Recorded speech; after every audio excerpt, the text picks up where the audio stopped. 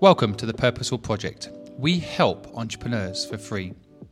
On the Purposeful Project podcast, we share real-life stories from some of the world's most successful entrepreneurs. We like to think our podcast will provide mentorship to those that need it and give you access to the knowledge you need to start and scale a business. To hear these incredible stories, follow us on Spotify, Apple Music, or anywhere you listen to podcasts, or you can simply visit purposefulproject.com. Hugh, welcome to the show. Hi Simon, thanks for having me on. I really appreciate it. It's nice to chat to you. Likewise. Well, I'd like to start off if you could kindly tell my audience a little bit about your background. Yeah, so I'm Hugh, obviously. I'm from the UK. I do now live in the US. So you're in Belsize Park. I'm in New York. I moved here 2 years ago tomorrow, actually. So tomorrow is my US anniversary. The second year living here has been different to my first year living here for obvious reasons. But I'm originally from Worcester, near Birmingham. Grew up there basically for the first 20 years of my life. Didn't really leave. Only been to London a couple of times by the time I was 21. Moved to London to start work. I started work at Heinz Ketchup in the marketing team.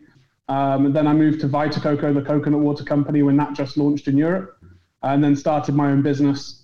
But when I grew up, I was always, on the entrepreneurial side of things, different side hustles, and an eBay addiction when I was 15, 16. And so starting a business is always the natural route for me. Ugly is now, 4 or 5 years old, started it in London, built the business there, and then moved to the US 2 years ago. We're now in 15,000 stores. We sell online as well. We sold our 2 millionth can online in the US yesterday. And we're now available Los Angeles, Arizona, Tennessee, New York, London, Scotland, different countries in Europe too. So we've come a long way, having started it around kitchen table ultimately in London. Impressive story, and I absolutely love the product, and I always like to tell my audience up front how I feel about an entrepreneur's product, and I absolutely love what you're doing. I love its ethos. I love the in-your-face kind of ugly concept. It's really, really cool.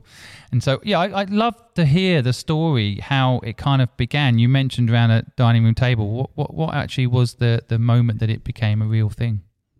Yeah, so Joe and I met whilst working at Vita Coco, the coconut water business. So we were in our early 20s. So joined that business when it just started in London. I'm sure at the blue cartons, Rihanna was in the advertising. It's a big phenomenon now.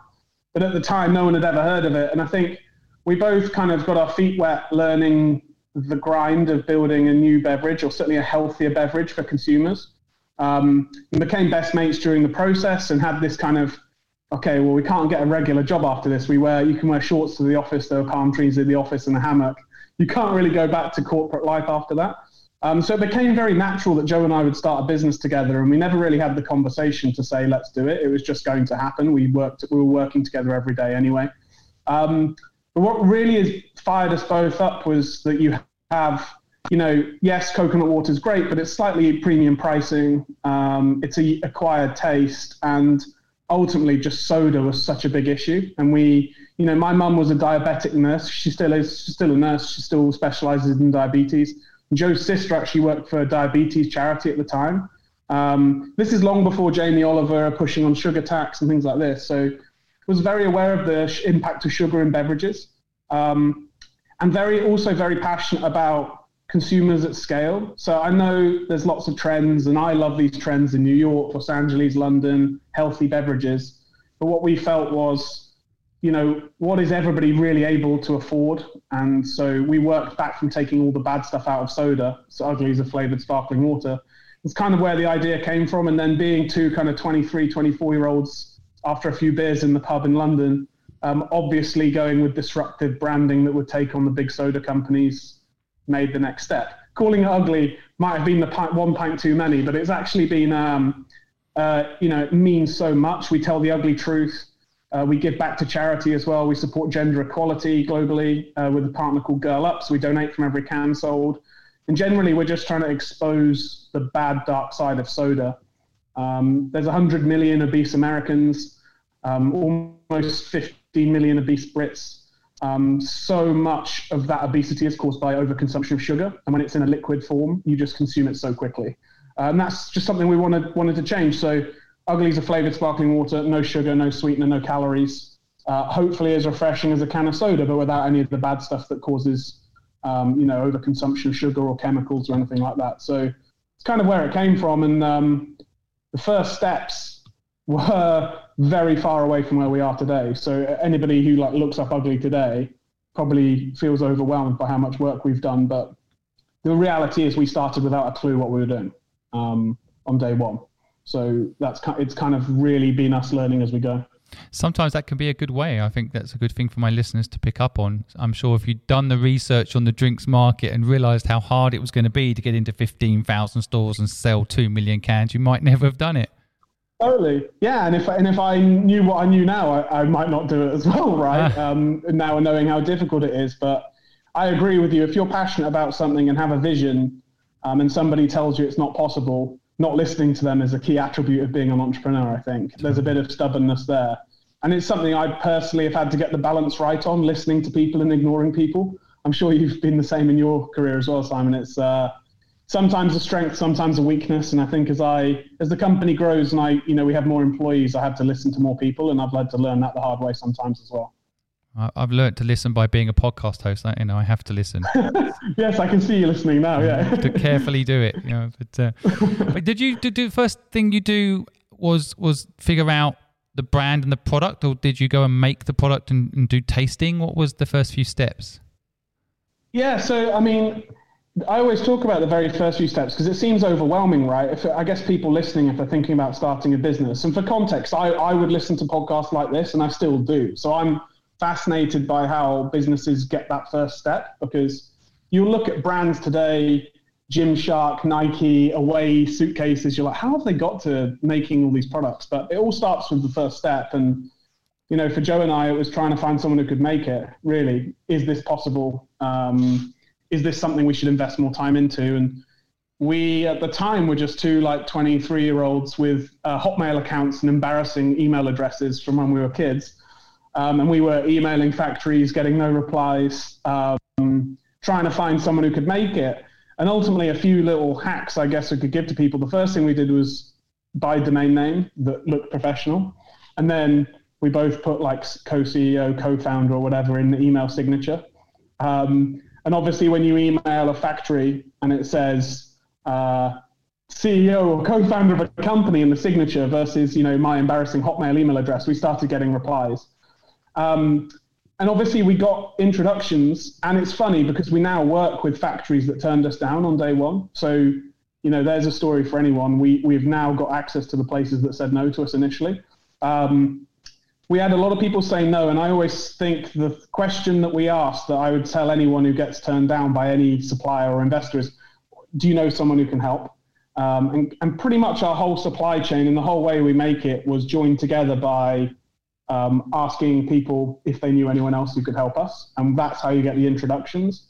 And slowly over time, if you keep knocking on doors and keep speaking to people, and I'd also suggest speaking to other founders and other people who've started food and beverage businesses, you start slowly to build a network of people who can help you do it. And I think it's so overwhelming certainly if you look at Ugly today, right? The distance we've traveled, and I don't reflect on it enough coming from where we've come from, but it would look like a huge mountain to climb, but the only way to do it is one step at a time. And the first year is a lot of joining the dots and working it out as you go.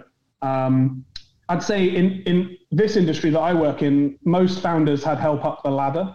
So most people asked for help, and the people who are really successful also had help up the ladder and therefore are willing to give it as well. So from my point of view, always happy to help make introductions to new founders and entrepreneurs. So if anybody wants to get in touch, I'm pretty easy to find.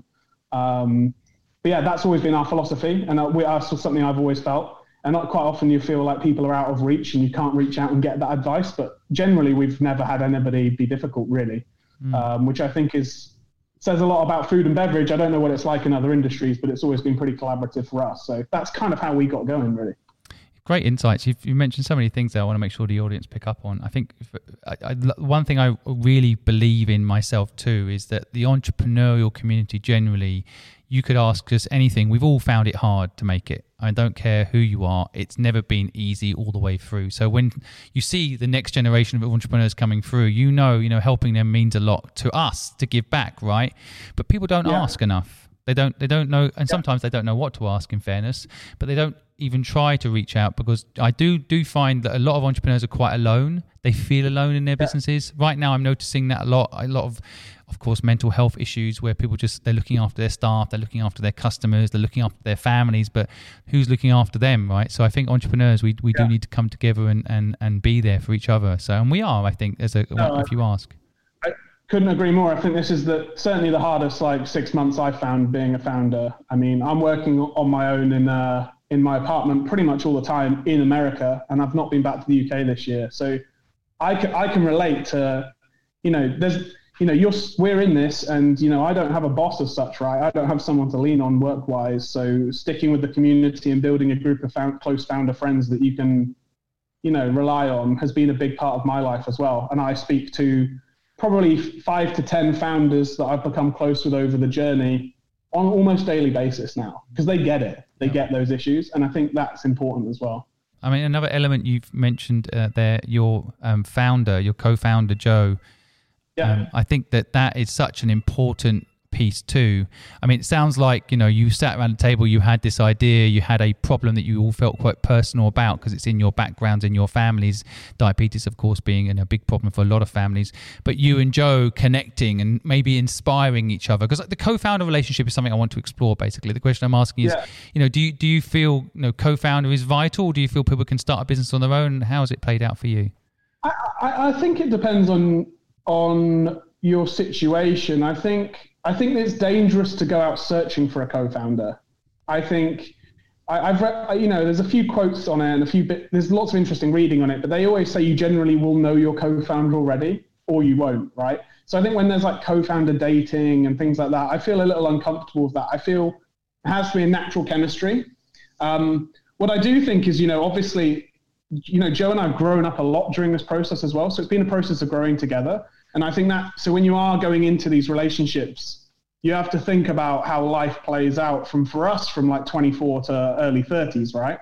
And how you're going to navigate what life throws at you as well as the business. If you're starting a business, you need to be in it for 10, 20 years. This isn't, you hear about a few stories that are 1 year, flip it, make some money, get out. But that's generally not what you should prepare for. You should prepare for going into business either on your own or with someone that you are willing to get into lots and lots of trouble with in the deepest, biggest issues you can imagine, and imagine worse stuff happening than that. That is what you're going to have to go through if you want to build a business.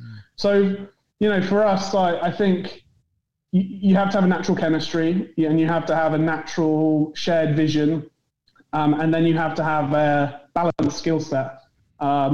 Then you're going to have to go through a bunch of really tough stuff. And I think for me and Joe, the highs were higher maybe than we expected, and then the lows were much lower. And there's a lot of lows that were way more pronounced and has remained way more pronounced than I ever expected.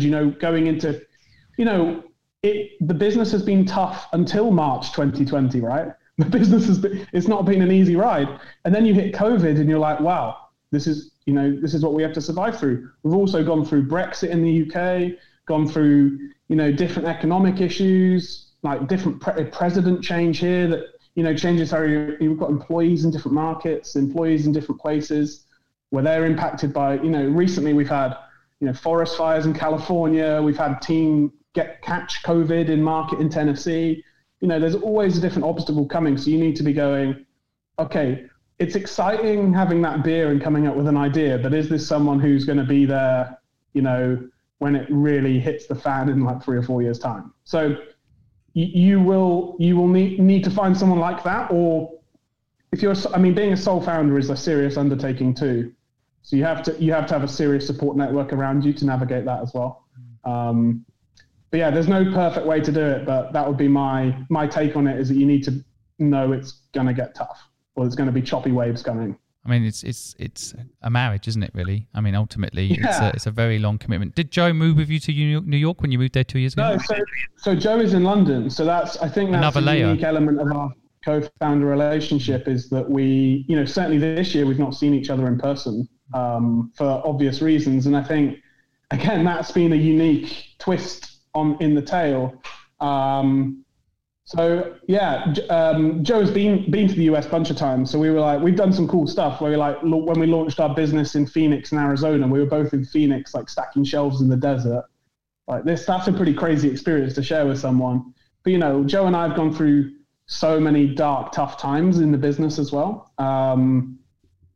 Like we've been there head in hands, despairing, like probably more times than we've been high-fiving, cheering. So it's important for everyone to know that context. Certainly when you look at Ugly and, if you Google Ugly's company name, hopefully we're pretty honest and transparent when we talk on podcasts and things like that. But I think it's important for everyone to know you start a business, it's a 10, 20 year thing minimum, really.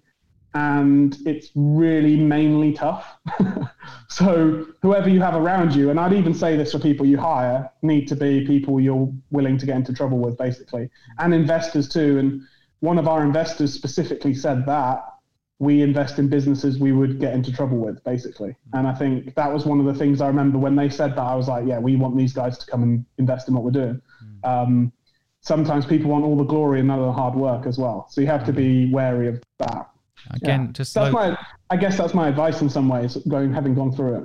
It's such good insights, Hugh, and I think I want the audience to make sure they're making notes on this. I think the big element for me of what you're highlighting is ultimately, it's a journey you're on with people that you've got to make sure have the same ethos as you, same moral code as you, probably even sense of humor as you. That makes a huge difference, right? And then that getting into trouble piece is really interesting.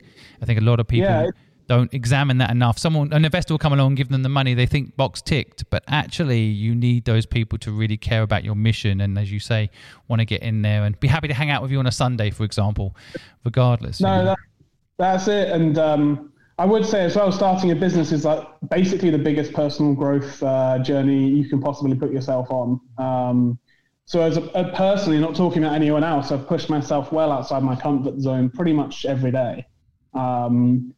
Which comes with consequences, right? It comes with huge growth. And, by the age of 30, I've done a lot of things that a lot of people would never do in their careers. I've had a lot of exciting things happen, but also a lot of crushing disappointments and rejections from investors or customers and difficult business issues that, most people might never encounter in their career. So mentally, that does take it out on you. And I'd say first half of running this business, I didn't take care of myself well enough. Certainly being like in my early 20s, you think you're bulletproof and it always catches up with you. And I know I'd heard that advice too, and I'd listened to podcasts where people say it and I still ignored it. Yeah. But it's a reality. So you have to look after yourself as well as have people around you that can look after you as well.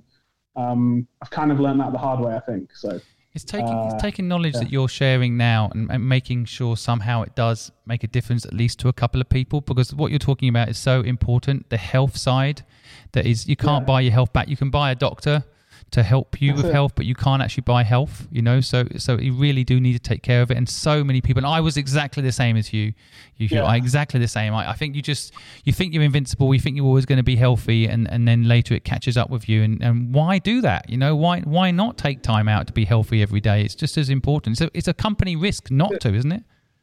No, and I think I've learned that the hard way ultimately. I mean, we stretched ourselves massively, and I don't regret anything. I think what do they say? Failure, you never lose if you fail, right? Or make a mistake. You either learn something or you're always learning something. So, going through the startup journey, it's kind of like accelerating a lot of life learning. So I do feel lucky to have learned a lot of this stuff, but there have been a lot of moments that are like painful bumps. Personally, gone through that mentally and physically, didn't take care of myself, didn't get the right support network around me, didn't have the right habits in place. And it's like getting on a treadmill at full speed. At some point, you're not going to carry on, right? You might be able to go for 2 hours, 3 hours on the treadmill at full speed, but it's just not possible. So it's getting balance, I think, is the ultimate key, because like I say, this is a marathon as well. So you're kind of sprinting at marathon pace for much of it. And so you have to really find ways to cope with that. And I'm not trying to put anyone off here, because I think being an entrepreneur is the most like rewarding, fulfilling thing you can do. That's my opinion. But I do think you have to prepare yourself for it. And certainly if you're just starting out, you can avoid a lot of pain and heartache by putting processes in place for yourself and a support network around you. Again, much easier probably second time round as a founder to know this stuff's coming. First time out, learning by making mistakes too. So I have to accept it and move on with those lessons, I think. Yeah. Well, you can see people like Elon Musk, he's well documented. He's very unhealthy looking, he doesn't take care of himself. He might be changing the world, but it's not good to be that way. He's got 5 kids, for example. I mean, it's just, you've got to focus in on yourself as well as the company and the vision and all that. It's such a good point, and really important to take everything you read online and read in books with a pinch of salt as well. And I'm not, again, you say Elon Musk, he's a unique one, right? He's kind of a freak. You can't aspire to be like that. I mean, he's incredibly bright and talented, works insanely hard, but he's making some serious sacrifices. And some of them he doesn't need to make. I guess that's the point we're making here. I think you don't need to sacrifice your health to be successful. Somehow that does seem to be, work, and somehow, you'll get lucky and things will be good. And actually, I guess if we can download the experience that you're talking about into a young mind, it would be like, you can have both. If there's anything if you can have your cake and eat it, that's it, right? That probably is it. Exercising in the morning, taking care of yourself, discipline, systems. That's it. And I'm sure you're the same, Sam, but I've met a lot of, in quotes, successful, wealthy people now, billionaires, multi-millionaires who've sold businesses. I've met, upwards of 50 to 100 at this point. And I don't necessarily aspire to be any of them. Yeah. So whereas if you'd have asked me at 24, I'd probably have said that's what I want. But you have to have your own version of success and also know what your own goals are and then stick to them. And it's very hard, especially when you're competitive like I am, to kind of almost shut out other businesses, other founders, news. It's really hard because you're also competitive, and we are competing for space in retailers, consumer mindshare, investors' money. And being competitive is a good thing too, but it's really careful to not compare. Comparison is the thief of joy, right? If you're comparing yourself to other startups, you're only looking at the positive side. It's the same as in social media for personal life. You look at other founders on holiday, white sands, palm trees. You have no idea what's going on in the personal life, right? So I think just really centering yourself and focusing on that is the key. And by all means, I sound like some sort of like pretending to be a guru here, but I'm only learning by making these mistakes myself, right? So 4 or 5 years in, if you'd have asked me 2 years in, I would not have said that. So now kind of learning, going through a stage of personal growth, like that's very clear to me now, and have to kind of recreate my own life and a business that allows me to have more of that balance in it, which, takes some time to adjust. Well, I appreciate you being so honest and sharing it. And I even if a couple of people pick up on this and look after themselves a bit better, I would say, it's 20 minutes well spent. Yeah. So thank you so much for doing that. I mean, I wonder, you mentioned earlier a little bit about, friendship with Joe. What about relationships? I mean, how I can talk about myself for a second. I've always found it very hard. I actually had to marry my business partner. That you can't marry Joe probably, but I found that was the only way to keep kind of a life going. So my business partner ended up being my wife. But how about you? Yeah. How do you manage that side of things? No, I found that very challenging. I think, and that's been a process. Had a great girlfriend when I lived in London. Because I moved here indefinitely, didn't quite work out. So that was a sacrifice. Not a sacrifice, I guess. There's a sacrifice to my mental health in that process too. Running the business in the US and UK definitely changed me as a person. So that evolved in a way that I don't have any regrets, but I think that is, again, it affects a lot of people around you if you don't take care of yourself, which I wasn't. And I think looking back, that has a big impact on people around you, whether it's relationships or family or friends. So obviously you have to look after number one in order to be present for everybody else. But yeah, it's been a big sacrifice, and it is very hard to separate and look back and say I'd change X and Y, knowing where you are now. But I think the only way to really have that sort of stability is to look after yourself. I think that's my big learning. And when I'm not, I can end up draining people around me, and that's just not fair. So, right now I'm, focused on looking after myself and getting the business into a good place, and hopefully that will play out in a positive way in the future on that side of things. But yes, it's not been easy, and there's some really good books on it. I think Brad Feld has written a good book on relationships with founders, and how you can build systems and put systems in place in a relationship to manage that better. And I think, having made mistakes myself, I think I've would revisit that and put some processes in place to deal with it. But it's not easy. Yeah. I think it's an interesting point too, because in businesses, I guess, and the way you've managed to scale, I'm sure, is through systems. You've got a distribution system, you've got a marketing system. You start off doing it manually, and then you have a system. I guess people don't do that with their own lives, though, do they? No. I mean, even me now, it's kind of almost like the pennies dropped in the last 12 months. I think COVID's given me a lot of time to reflect. Normally would be traveling a lot of travel in the US, also back to the UK, kind of 100 mile an hour, and you don't quite realize it was like music. I think for me, COVID was like musical chairs, and the music stopped and I was left with what I had, which is, it was like, oh, it's not quite right. And there's a lot of things out of balance here. So now we're 6 months into reflecting on that, aren't we, as a collective? And I think everyone's kind of gone within themselves a bit, reflected on it. But I think as a founder, it's definitely not a blessing business-wise, trust me, that is. But as a person, I think I found it a useful period to really reflect on what was good about life before COVID and what maybe I will change going forward. I personally don't dream of going back to normal. It wasn't quite perfect. I was pretty burnt out and it was pretty hectic. So I think cliched new normal, I think, is an exciting chance for us all to reassess what was important personally and professionally. As much as I miss having an office and meeting people in person, also, flying to pitch a retailer in, whatever state, it's a long way to go for an hour's meeting, and a lot of There's something nice about everyone accepting that you're just going to be able to do the meeting on Zoom and make a deal, right? Somehow there was this whole thing before that you couldn't make a deal over Zoom. You've got to meet and shake hands and walk around the stores. But why? The product's good enough, put it on the shelves, or don't. It's kind of straightforward, isn't it? And we are missing some human moments. There are big trade shows, big events where you can really build bonds with people. But I think, if anything, it's democratized it a little bit. We're still getting used to it. But I think that's, from a business point of view, been really interesting. And then from a personal point of view, just reflecting. It's not an easy process for everyone. COVID is like one of the craziest, strangest things we'll ever go through, if not the craziest. But it's not that bad, really. It's weird, within living memory, grandparents survived Second World War.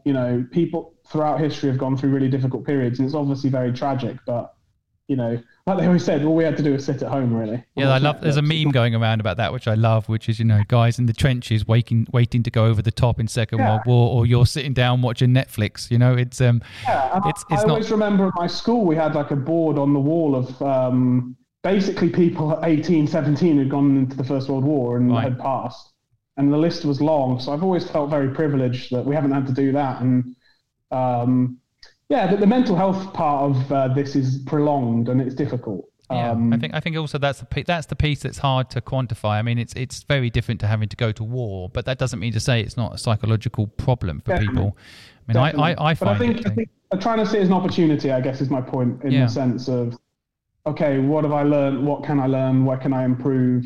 So certainly my physical health has gone up the agenda recently.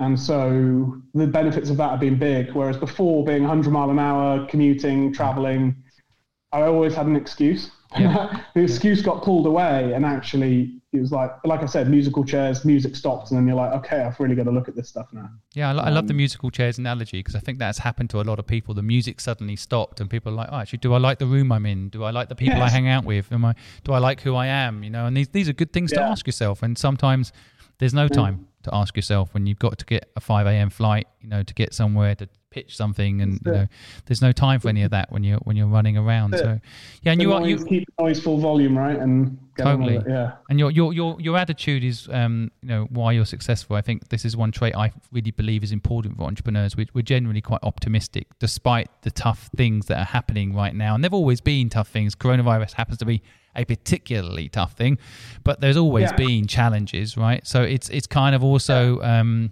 a question of like, what is the benefit of all of this, So, and I love the fact that you take that from it. Weirdly, I don't think my life changed that much, with COVID. I think it was just more challenges thrown my way from a business point of view. And again, we're having this conversation without the big human cost here, which is obviously very tragic for a lot of people. Being an entrepreneur, you're kind of fighting challenges every day. So when this happened, I was like, well, of course there's a global pandemic that we now have to navigate. Right? Of course, it was no different when, our cans all exploded on a production run, or there was a tornado in Florida that meant we couldn't move trucks around, and there's always something going on. Yeah. That's kind of how I feel. So the first question I normally ask on the podcast, but I've enjoyed chatting to you so much, I've gone off track, but I wanted to understand from you what you felt success was.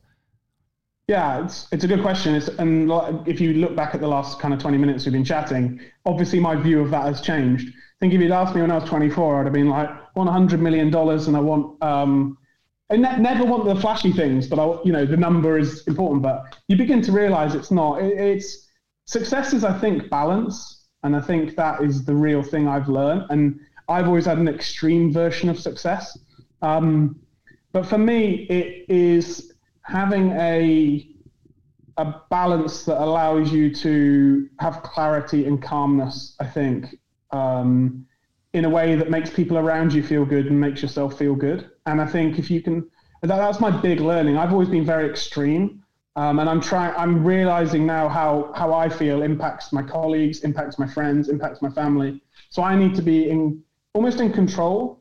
And I think if you can be in control of your emotions, then I think that is a goal for success for me now.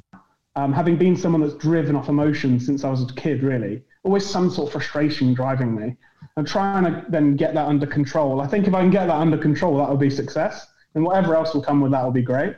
But again, if you'd have asked me 5-10 years ago, I'd have said, I want to, be like Richard Branson, which, was a big inspirational book for me when I was a kid. And I love creating. I think for me personally, creating new stuff and creating stuff that goes into the world is my favorite bit of it. So the Willy Wonka, what's the song, Pure Imagination, from the Charlie and the Chocolate Factory movie? I've always felt that's like the song that kind of sums up what being a founder is like for me. And that's what I want my life to be like, is coming up with new things. So ugly is one thing, but it doesn't define me. And I think that's been a big thing to separate too, is that you have such a strong brand and gone on such a long journey that I can separate my highs, my lows with the company. But in reality, it's just one thing. And if I can keep that creative mindset going, then I think that would be success, to put more stuff out into the world and see if it works. Success, whether it's successful financially or not, I think anyone who puts an idea out there and tests it, that's success. Like, most people never get there. I love that too. I think that's so true. I think so many people are scared of even trying because of the fact that they won't make it. They don't, and that's the regret people have when they die, the things they don't do. So it's a good message. That's a great point. Yeah, and I love the point. Looking back on your deathbed, right, what you're going to regret. It's probably as hard as ugly is now. In 50 years' time, I probably won't be thinking about how hard it was. I'll probably be glad I did it and have no regrets that we tried it in America and pushed myself that hard. And made some mistakes. You won't think about those through the rose-tinted specs, right? Yeah, and I think the fact that you have gone out there, you built a brand, you put it into the world. No one can ever take that from you, no matter what happens financially. You made that happen with your friend. I think that's really special, and I think a lot of people should take a note of that. And if they've got an idea, just do it, because that's the thing that's going to really leave you with a legacy. That's the money in the bank you can't take with you, but the story is something you forever will be on the internet, at least. As long as the internet doesn't block me, yeah. Well, I'll make sure they don't. You know, for our podcast, we'll at least be able to document it. Good and bad social media posts are all out there. Yeah, of course they are for us all. But I also like the point you make, and I want people to pick up on it: the control the fire piece. Because I think anyone out there that feels an entrepreneur fire, it can do two things to you. I think that fire, it can motivate you and demotivate you at the same time.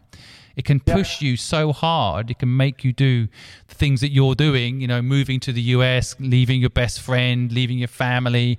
Off you go to conquer the US, right? And it's an amazing drive. But it can actually also make things happen in your life that perhaps, for example, tire you out, you know, that drain you, that don't leave you enough energy to give yourself that time. So controlling that fire, I've not heard it before, but I think it's a really, really, really good point and a really nice way of explaining it. No, you summarized it well in terms of referencing it as a fire too, and exactly summarizing how I feel about it. I couldn't agree more. And yeah, I also like your definition of success. I think it's really good for people to also think about. I mean, again, it's easy. I was probably like you. If you'd asked me at 20 what is success, 100 million in the bank, there we go. Yep. But you know, as you mature, I wish I could give that knowledge to people. It's really about what you do, not what you make, right? That's so true. I mean, I jumping to my other favorite question, which is, do you think entrepreneurs are born or bred? I think it's a combination. I think, you know, my parents are phenomenal and have created a very safe environment for me to feel, you know, risk for a white middle-class male from the UK is very different to other people, right? Like, I don't have that much to lose in reality. So I'm very aware of that. And so, you know, but my mum and dad had the same job for all my life, right? Same jobs.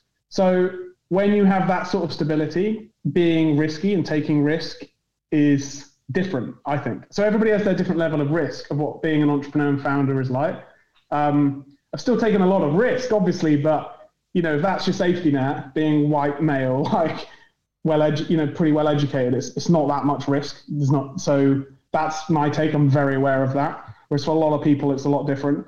But there is something inside me that has been there since as long as I can remember, a frustration with the way things are done. Pretty much any school project from even a young age, there's just a competitiveness and a creativity that I think is innate. And then I think my mum and dad fed me lots of different information, made me work lots of different jobs. You know, worked in a cafe, did litter picking, worked in a factory, worked in a warehouse. I've done, you name it. I worked at a hotel porter. Like, I've done all these things to work out why I didn't want to do them anymore. And then obviously traveled a lot when I was younger, read a lot of interesting books, like when I was a kid. So I think having a lot of inputs then allows you to have a lot, you know, but alongside having it, but there is something within me that is just a fire that is uncontrollable, that I can't imagine ever going out. And that has just always been in me. And I think there's no one in my family who's ever done like this. My mum and dad have never pushed me to do anything, never told me to do anything. So it's a lot of self-drive. I don't know where that comes from. I often ask myself, because like you say, it's not always a good thing. So it's 50-50. But sometimes, and I think a lot of people would envy having that self-drive, but totally. It's a delicate thing, right?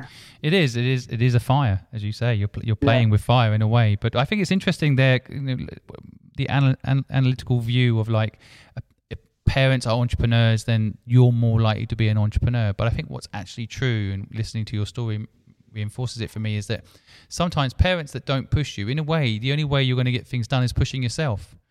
And you feel the other side. You see kids like, you've got to go and do this, you've got to go and do that. By the time they're 30, they don't want to do any of it.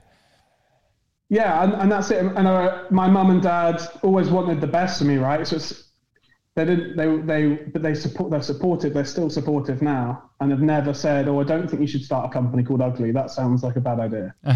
Didn't pass opinion. And generally, when we hang out, we don't talk about it too much, because I think they're like, "You need a break from it." So, you know, without that support, wouldn't be doing this. They haven't done an intervention on you, like, hold on a minute, you're working too hard, you know, like.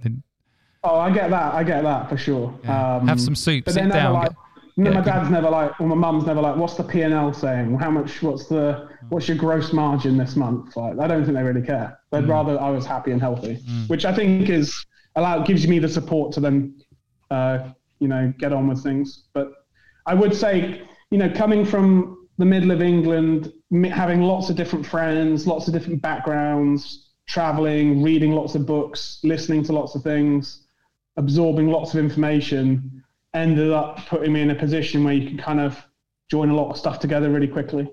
And also in the beverage industry, I have to talk to a venture capitalist in New York who's been to Harvard. And then I also will go to Tennessee and pitch a storekeeper in the middle of nowhere. And you have to have that ability to flex. And I wouldn't have learned that, I think, I don't know, in a different environment, maybe. I mean, I'm not saying I'm not some sort of social chameleon genius, but I think having lots of exposure to lots of different things and having, working some of those jobs as well balances you in a way where you can empathize with people. And I think that's important as a founder. Totally. I think England's actually quite good in this regard because, I was a dishwasher for a while, worked in a butcher's shop. It doesn't matter where you come from. You can get those kind of grassroots. You can deal with anybody. Like you say, the VC from Harvard or the person that cleaning the street. You can connect with both types of people and types of communities. I'm very passionate about the UK. I think the talent in the UK out-punches a lot of other countries. It's one of the reasons I wanted to move to America as a British company, because I'd worked for 2 American companies before. Just had this frustration, why can't Brits do it abroad? Why can't, we were going into Brexit too, which is not something I agree with, but if we are, then the UK has to start out-punching and going to other places. So if I can set an example that you can do it, that's what I wanted to do. But the thing I've learned in America is there's an optimism here. When you're pitching investors here, they only think of the reasons it could be massive, whereas when you pitch investors in the UK, quite often it can be reasons it won't work. And I think that's just the biggest mentality switch. And that I've learned moving here, the optimism and the sense of opportunity and that anything's possible is definitely visible here. And I think if British entrepreneurs got a bit more of that, then I think that would be a good thing. That's a very interesting point because I lived in Hong Kong for 20 years. So, I spent 20 years of my life in England, 20 years in Hong Kong. And I think there's such strengths and weaknesses in all markets. I mean, the US is another great example. Well, weaknesses here too, right? Just to be clear, in the US, they're quite visible as well. Yeah, of course. Well, that's it. I mean, part of it is sometimes the circles that you're in, right? So if you're in any part of the world, you'll find a group of people that will tell you that's not possible. Come on, there's millions of drinks companies doing, they've got big budgets. How are you going to start a drinks company? There will always be people like that in every market, including the US, right? Yeah. But it's all to do with the circles that you kind of end up in, right? They influence you. But I'm interested about the cultural difference between the UK and the US. Do you feel like, having gone to the US, that it's been easier to build the business there than it was in the UK, or do you feel like there's some nuance to it that you weren't expecting and it was actually harder? I think doing both at once has been hard. So I think keeping the UK business going whilst being in another country is definitely a challenge, and the time zones, you can't quite imagine the complexity of time zones. I think building a business in America is much more entrepreneur friendly here in terms of raising capital. Hiring and firing is much easier. Things are much more expensive. And obviously the size of the country creates an opportunity, but also a risk in the sense that there's so many people here. There's so many places to sell stuff. But equally that creates we could make a mistake here and go into the wrong region and be so far deep into that region that we can't get out of it. But yeah, I think that just creates a different level of energy and optimism. And then there's it's hard to criticize either way, because the working culture here is very much very low holiday, work long hours. I think America is one of the lowest in the world, right? I mean, of all the countries, it's hardly any holiday. If I email my lawyer here anytime, get a response within an hour, which is great from a founder's point of view. I'm not sure how good it is for the lawyer, right? And I know in the UK you can find lawyers that will reply anytime too, right? So it's not that many, to be honest. I just think it's part of life here, and I think it, in a good and bad way. In New York, if you're stood in a coffee shop, you're overhearing a conversation about business, pretty much 9 times out of 10. I don't know if it's a good thing. It's always been interesting to me. Yeah. The cultural difference. Sorry to interrupt you, Hugh, but I always thought the tipping culture, for example, is a good way of explaining the difference between the UK and the US. I used to hate the idea of tipping when I first went to the US, but slowly but surely I completely came to appreciate it, that people in that workforce are underpaid, so you pay them a bit more, and then they enjoy their job because they can afford to enjoy that job, and actually service gets better for you, right? So, I actually see some benefit to it. It's interesting, isn't it? You look at, even the way wealth is treated here, right? In the UK, you can be a Premier League footballer with a white Bentley and make 20 million quid, and people will sneer at you because you have no class. But in the US, that's kind of what everyone aspires to be. So that's a big difference. And obviously you can see it with the Prime Minister and the President, right? I don't know what's worse. You either have to go to the right school in the UK and have the right friends when you grow up, or in the US, you have to make the most money. You end up with equally unpleasant, in my opinion, outcomes. So there isn't a right way or a wrong way. Well, it's interesting because in England, ways need explored. Definitely people in England want that success, but I guess there's also an element of envy. I always had this idea, because I lived in Hong Kong, so there was this analogy around in America, if you have a nice car, people are like in awe. Oh, you've got such a nice car, that's amazing. In England, if you've got a nice car, you're scared that someone's going to key it, or it's going to end up, getting damaged. Exactly. Whereas in Hong Kong, if you've got a nice car, no one cares about any of it. There's no either way. The people that own them, the people that see them, no one cares. It's complete neutral. Like no one cares because there's just so many wealthy people. It just doesn't matter. Yeah. So it's so interesting when you compare cultures that way. Yeah, and I think that just influences every part of it. And there's big bits I miss about home, just like the business conversations drifting into interesting stuff. Whereas here, it's always very business focused and transactional. Can end up, I believe, quite vacuous as well sometimes, in the sense of what's in it for me. But as a founder growing the business, the opportunity here is just like, it's almost addictive. As an entrepreneurial type person, you're just like, wow, there's so much potential. An opportunity, and you meet a lot of people every day who feel the same, and I think that's infectious too.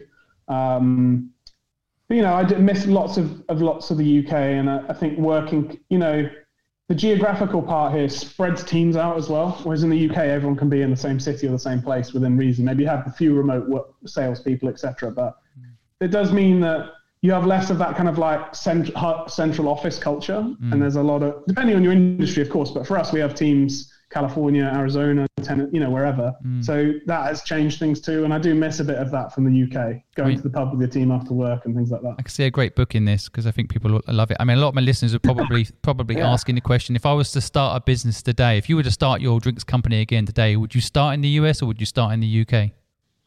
I think if I was starting a drinks company, I'd start in the US, but I'm not sure I'd start a drinks company again. So like, I think you have to really examine the impact that those decisions would make in your life, right? What would you start if you could do? I didn't give you this question in advance. It's a bit unfair. If you were to start a business, how long you got? Do you want to do another hour? I've got like a list as long as my arm, and I have to resist doing them every single day. But that's another thing about an entrepreneur, by the way. Control, right? That's a very important point because you have the ability to create lots of things, and saying no is not easy, right? Not easy. Is there one off the top of your head you can throw out there? Say again? Is there one you throw out there that you know? No, as a food and beverage guy, I see lots of opportunities. And if I was in the UK, I think it's different to the US. And my big thing generally at the moment is how can you strip sugar out of products? I always try and think about normal people, regular people. I don't want to create products that are like 10 quid, $10 for like people in Manhattan or central London. I always think about, okay, what's somebody in Birmingham or like, Tennessee going to buy in the supermarket?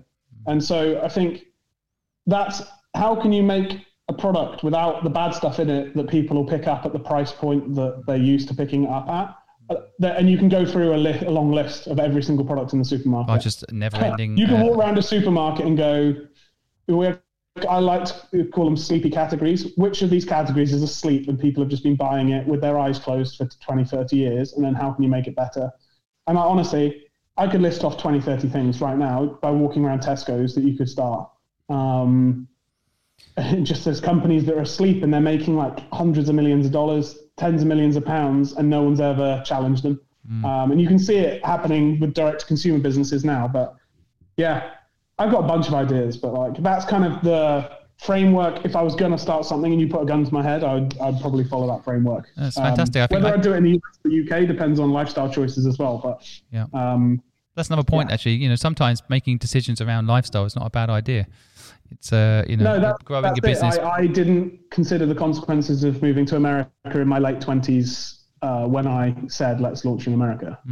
And they played out, and it's not been all easy. Certainly, certainly this year has been tough, right? Totally. I mean, living outside of where your family is never easy anyway. I mean, and it's a big investment, like you say, and it's a theme of some of the things you mentioned today. It's a big sacrifice actually to do that. It's also an exciting adventure. All that cultural experience you've managed to have. Like you say, you've done it too. Living away from the UK and looking back at the UK, you appreciate certain things, and you can also see limitations in the British mentality as well. And that's been fascinating, and I think I'll hold on to that forever, right? I'm sure you look at your experience in Hong Kong, like almost, you don't notice it almost. Just makes you more worldly, and so starting a business plus doing it abroad is an amazing self-development journey to go on.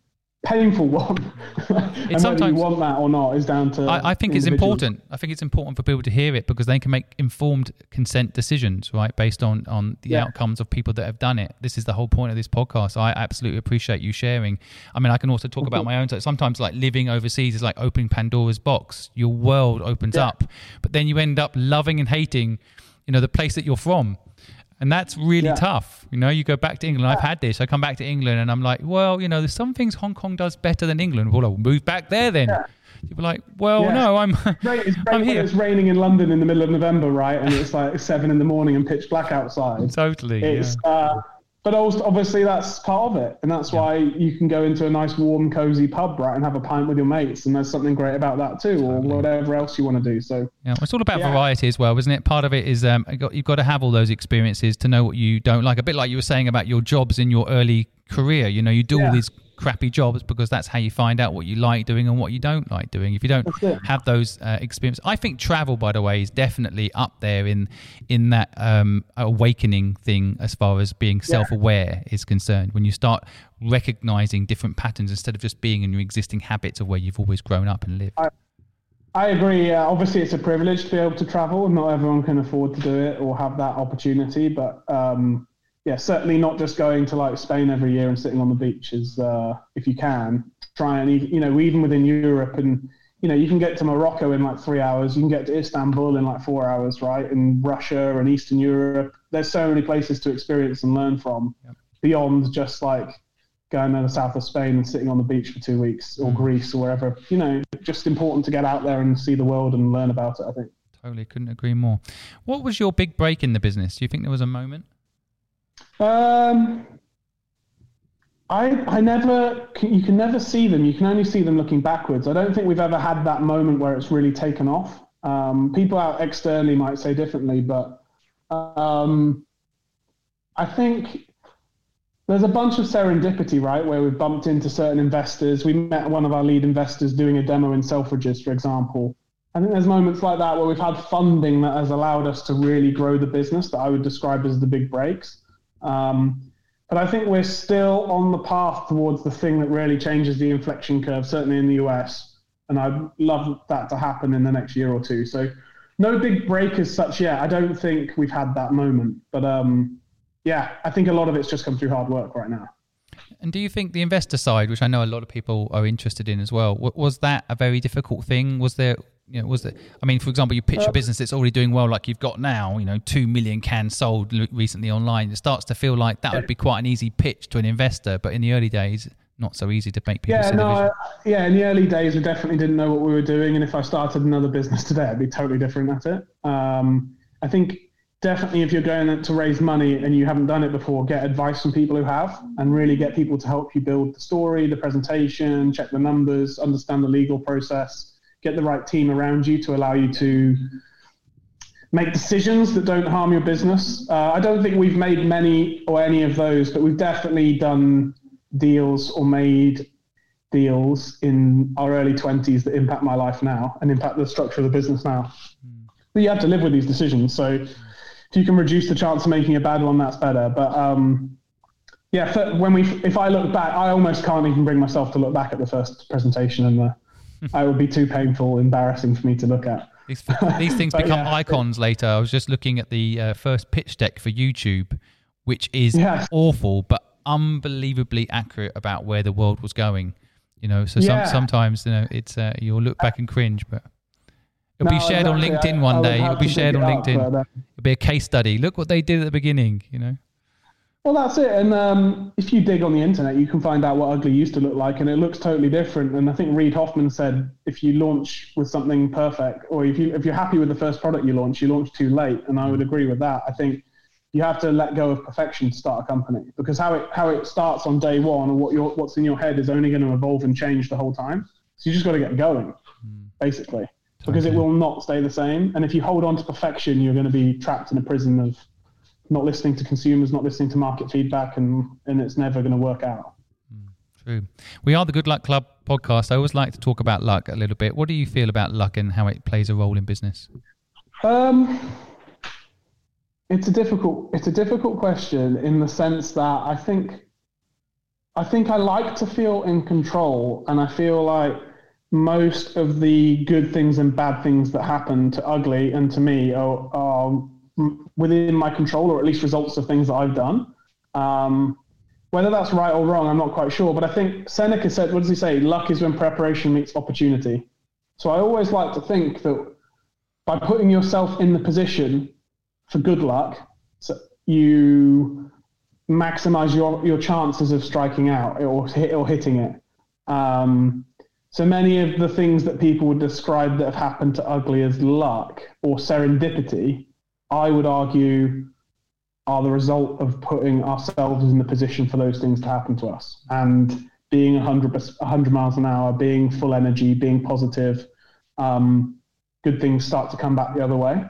And so, yes, you can be doing a demo in a store and David Beckham walks past and Instagrams your product. Maybe that's luck, but if you're not in the store in the first place, it's never going to happen. So you have to prepare yourself as best you can for those moments to happen that would appear lucky on the outside. Bad luck, again, is the pandemic bad luck? Is that bad luck for us that happened in Wuhan and then went around the world? You could argue that's a bad luck, but these things happen, don't they? You can only control what you can control. So if you put yourself in a good position for good luck to happen alongside that, then I think that'll happen. But it's complicated. I believe luck is the result of decisions you make yourself, really.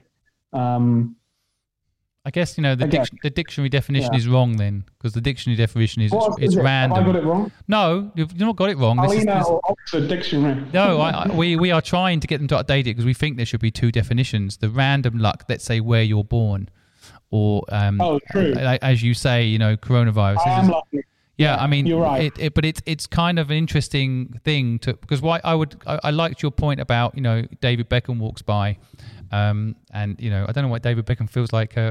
Some of our podcast listeners might not even know who he is anymore. We might be showing our age. Everybody knows who he is. Oh God, Victoria Beckham maybe. I don't know why. But anyway, he that whole energy. I would probably add one layer to your point, which is a good point, which is you had to be in the store for him to walk past, but one step is you also grab him and make sure he doesn't miss your stand. Yeah, and the product has to be something you like. The list of things that makes that something that happens. But yeah, you're right. I should backtrack a little bit. I am very, very lucky to have come from the UK. Yeah, you said it earlier, and you've already been very humble about that point. I think it's something I've said on other shows just about the whole concept of luck, because it really interests me. I think in business, people are like, "Oh, you were lucky." It can be an insult to people, But actually, I would take it as an insult. I did, by the way. I people said to me, "Oh, you just sold your company. Oh, how lucky is that?" I'm like, "Well, I spent 16 years building it up, so PwC would buy." I don't think there was. Yeah. How can you call that luck? I would say it was unlucky. I had to wait 16 years.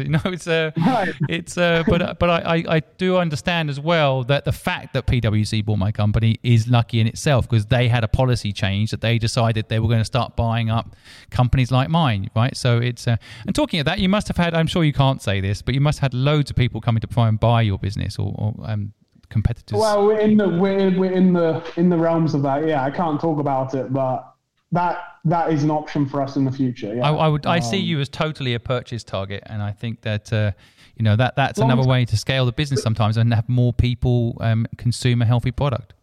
That's it. And that's what has always been for us. We want to be around for 100 years, want people to drink less soda. And if that's the right way for us to make that happen, then that's an option. Yeah, I think that's a wise way of looking at it. I try not to think about it too much. But yeah, there is interest, of course, yeah. Well, I sold my business and, a shout out to my family, Fluid in Hong Kong. Sometimes I wish I hadn't.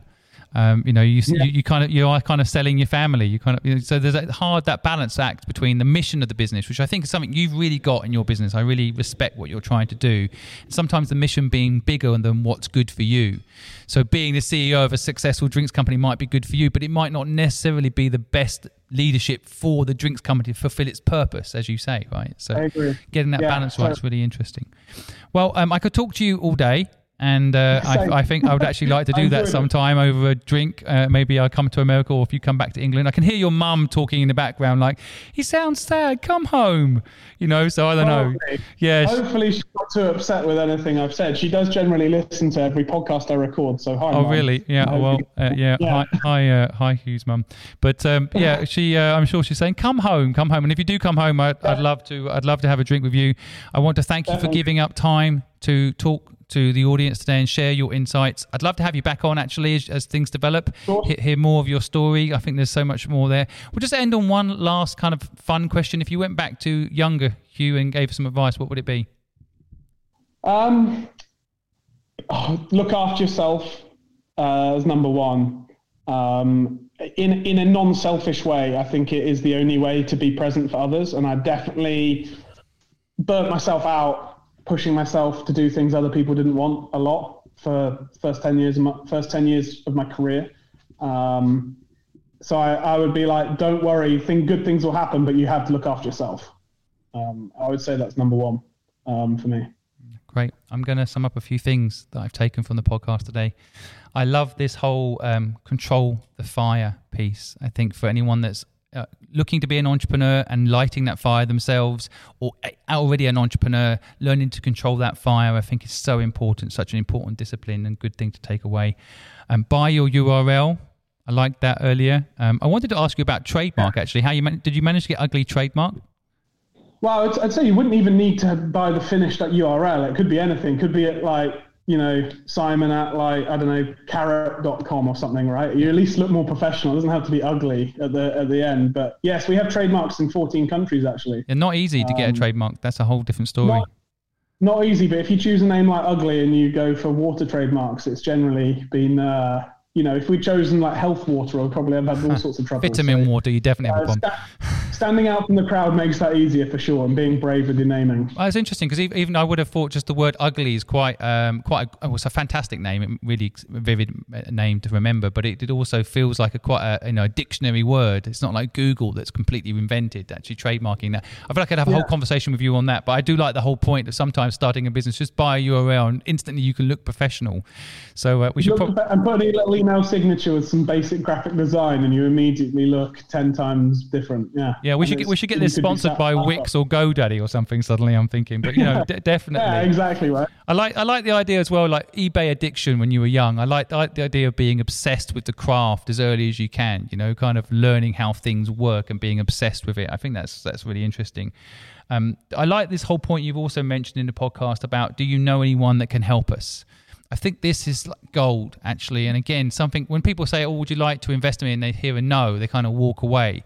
The best often startup founders are the ones that say, I totally understand, but do you know anybody who can help us? I just think that's gold advice, and just wanted to make sure people really, write that down and write it on the wall. Ask people, you'll be surprised. So don't look for a co-founder. I think that's also good advice, because there's so many companies out there that won't even invest in you unless you've got a co-founder. But that doesn't mean that their philosophy is right. If it's right for you, it will happen. I like that serendipity word you've mentioned a few times. I think that kind of plays well into the co-founder role too. I think, of course, the overriding thing in the podcast that you've highlighted, and I'm so glad you have, is take care of yourself. I know, I don't know how many times we can say it. I know, the younger Hugh wouldn't have listened, but maybe Hugh talking to Hugh right now maybe will listen. And I really think that's maybe important. I probably still would have ignored myself. Yeah. No, we'll have to. Hugh's listening. Got to listen. Hugh's got to listen to Hugh. But success is balance. I like that too. I mean, it's always said, but I think you've actually articulated what that balance is, and I guess it's a permanent reflection. The music will stop from time to time. And so, but you don't need the music to stop to have self-reflection. I think you don't need to have COVID necessarily to have self-reflection. We don't need Trump to get in for another 4 years to have self-reflection. We can do it before that depression sinks in. But be present for others. I like that too. I know sometimes in entrepreneurship, there's a lot of people out there who will talk about the nuts and bolts about how to build a business, but I like talking about this EQ piece, this emotional piece, and be present for others actually gives you, the chance to fill your own bucket, because they, interacting with friends, family, and having a hug from time to time can really make a difference to your own energy in business, can't it? So some really good messages in your points today, Hugh. So again, thank you.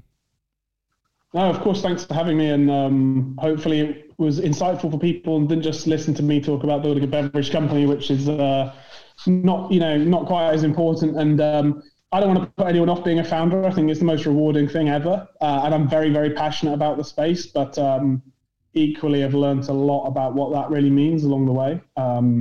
So it's just worth going into it eyes wide open. And if anybody wants to reach out and get in touch with me and chat about this stuff, you can find me in many different ways on the internet. Search Hugh and Ugly and I will come up probably. So if anybody wants to reach out to me, they can. And hopefully it was interesting. Thank you for listening to the Purposeful Project podcast today. If you got any value from this podcast, then do feel free to give us a review and give us your feedback. And if you think anybody out there might enjoy this story of this real life successful entrepreneur, then feel free to share. And of course, go and visit purposefulproject.com and join our mailing list at any point. Thanks again for listening.